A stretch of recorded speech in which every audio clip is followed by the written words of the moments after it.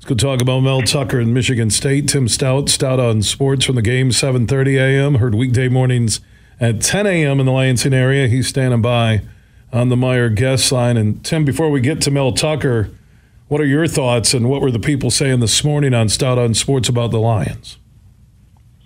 Well, you know, Bill, they've been through this for so many years. I mean, there are never, ever any expectations, at least from our audience, on the Lions.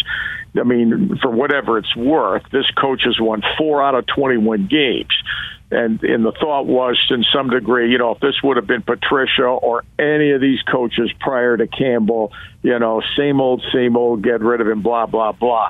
What is unique, though, is these guys have set an NFL record through 4 games with 281 total points, and they lead the NFL in scoring with 140 points and still merely have a 1-3 record.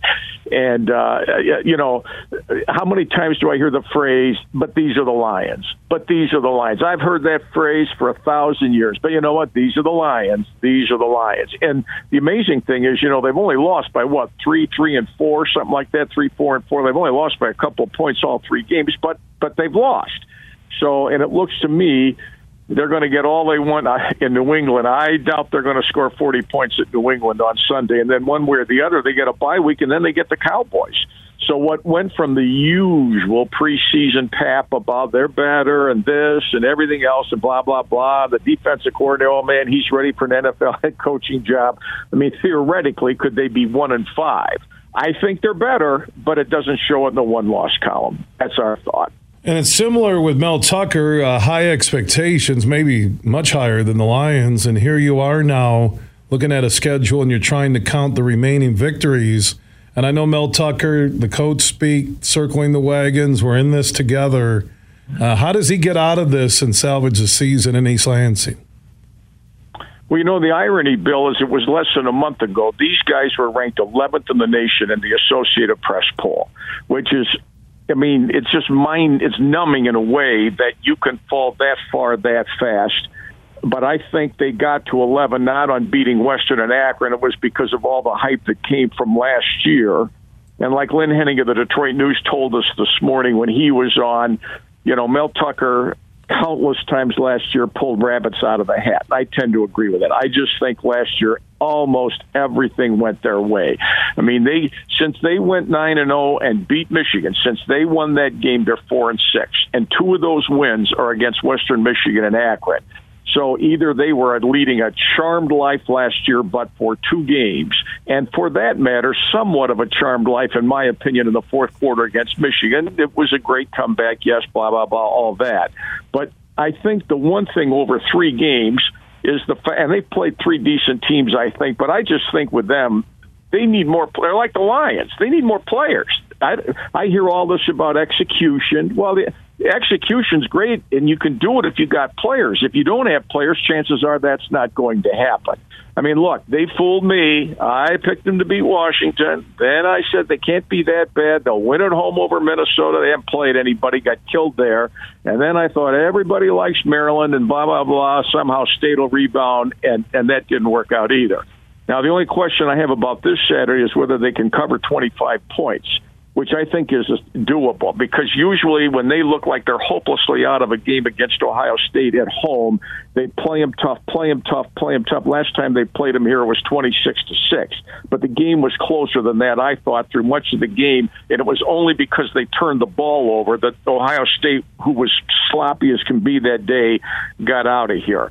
The bigger question to me, Bill, is what percentage of the fans at Spartan Stadium are going to be wearing scarlet and gray this Saturday? It's Ohio State's first road game. They're undefeated. They're ranked 3rd. It's easy to get here, blah, blah, blah.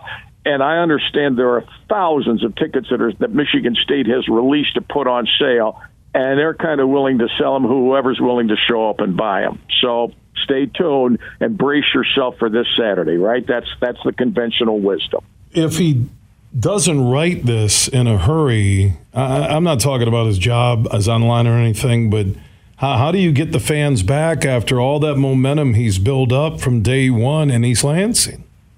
I think it'll be extremely difficult. And I don't think it's a quick fix, no matter what they tell you about the 4 stars there are in the recruiting class. I don't buy that. And the reason I don't buy it is because every year they got to play Ohio State, Penn State, and Michigan. And say what you want about them, and Michigan hasn't beat them yet. But if Michigan gets ahead of them, and say what you want, Michigan always seems from here on out is going to be a team anybody's got to deal with, let alone Michigan State. Now, next year, they open with Central Michigan, Richmond, and Washington at home. So theoretically, they could get off to another 3-0 start, get ranked in the top 25, but then they get into the Big Ten with some brutally tough crossover games, and somewhat of the same thing could happen. I mean, I don't know how this is going to play out and finish for them. I think that's tough to call, Bill, because I think the Big Ten is weak. I mean, really, really weak across the board, especially in the West. But State's still got to play the three best teams. They still got to play Ohio State, Michigan, and Penn State. I think Wisconsin will play them much tougher than you think, because this guy that Wisconsin hired, Jim Leonard, he wants the job, and Michigan State, frankly, considered him after D'Antonio. He's a young guy. I think Wisconsin, frankly, wanted to get Leonard off the market before somebody else got him, and it was a show of faith that they were going to give him a chance to show what he can do the rest of the season. Wisconsin plays at Northwestern Saturday, so if they could win there, at least they'd come into East Lansing the next week, and that seems to me like a toe-to-toe brawl, especially if Michigan State gets clobbered by Ohio State.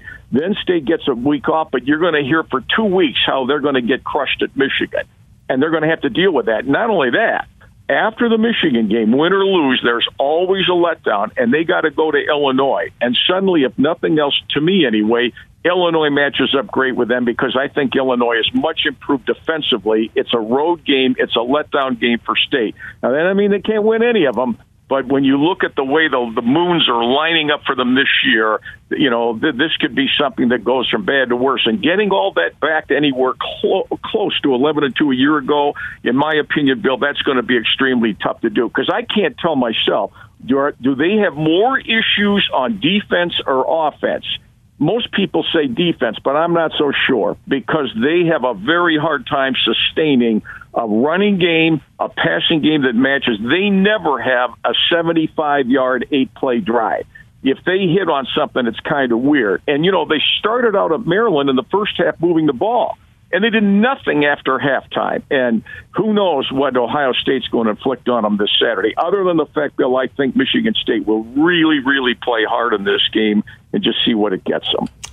Yeah, I don't know if playing hard, if this is going to end up from 11 in the country to maybe a 4-8 season, 5-7 possibly at best. And that Illinois game with Bielema, after he beat up on Chris, that was it. And Madison, 34-10 over the weekend. And I agree with you. I said it earlier, the Big Ten is as weak as I've ever seen it. Realistically, after Ohio State, Michigan, and Penn State, tell me a team worth a darn. Maybe Illinois, right?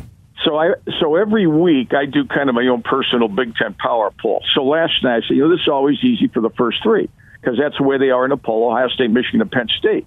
And then I asked the guys around me, who's fourth? I mean, who's the fourth best team in Illinois? the league? Frankly, Illinois. I had them sixth, and I put Maryland fourth, but I can be argued out of that.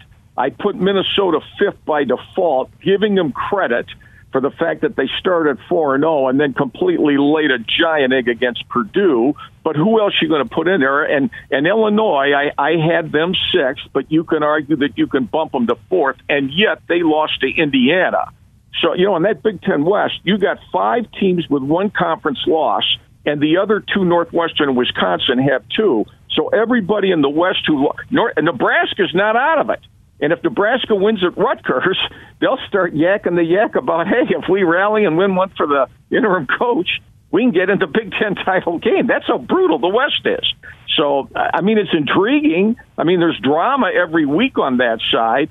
And on this side, of course, I still got to see Michigan, Bill. I thought they did what they had to do at Iowa, and they'll do what they have to do at Indiana. then are they better enough, and can they make some plays enough at home to beat Penn State? Because if they can do that, it sets them up, in my opinion, to be 11-0 when they go to Columbus, which, you know what, that'll be, if that's the way it is, it's just like the old times for years and years and years, the Big 2 and the Little 8, and the Big 10 title was always Michigan versus Ohio State, even though now there's a title game. The winner of Michigan-Ohio State then would get to pound whoever comes in from the West.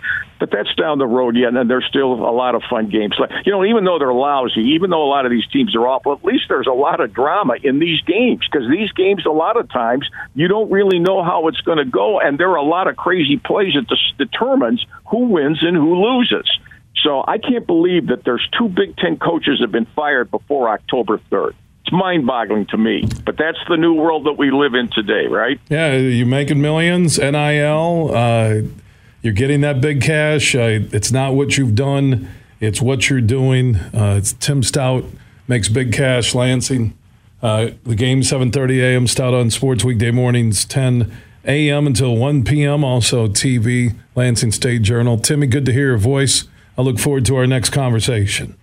Absolutely, Bill. Love the show. Keep up the good work. Talk to you soon. All right, Tim Staudt joining us on the Meyer Guest Line. And Meyer, speaking of Lansing, proud to be longtime partners with Michigan State University.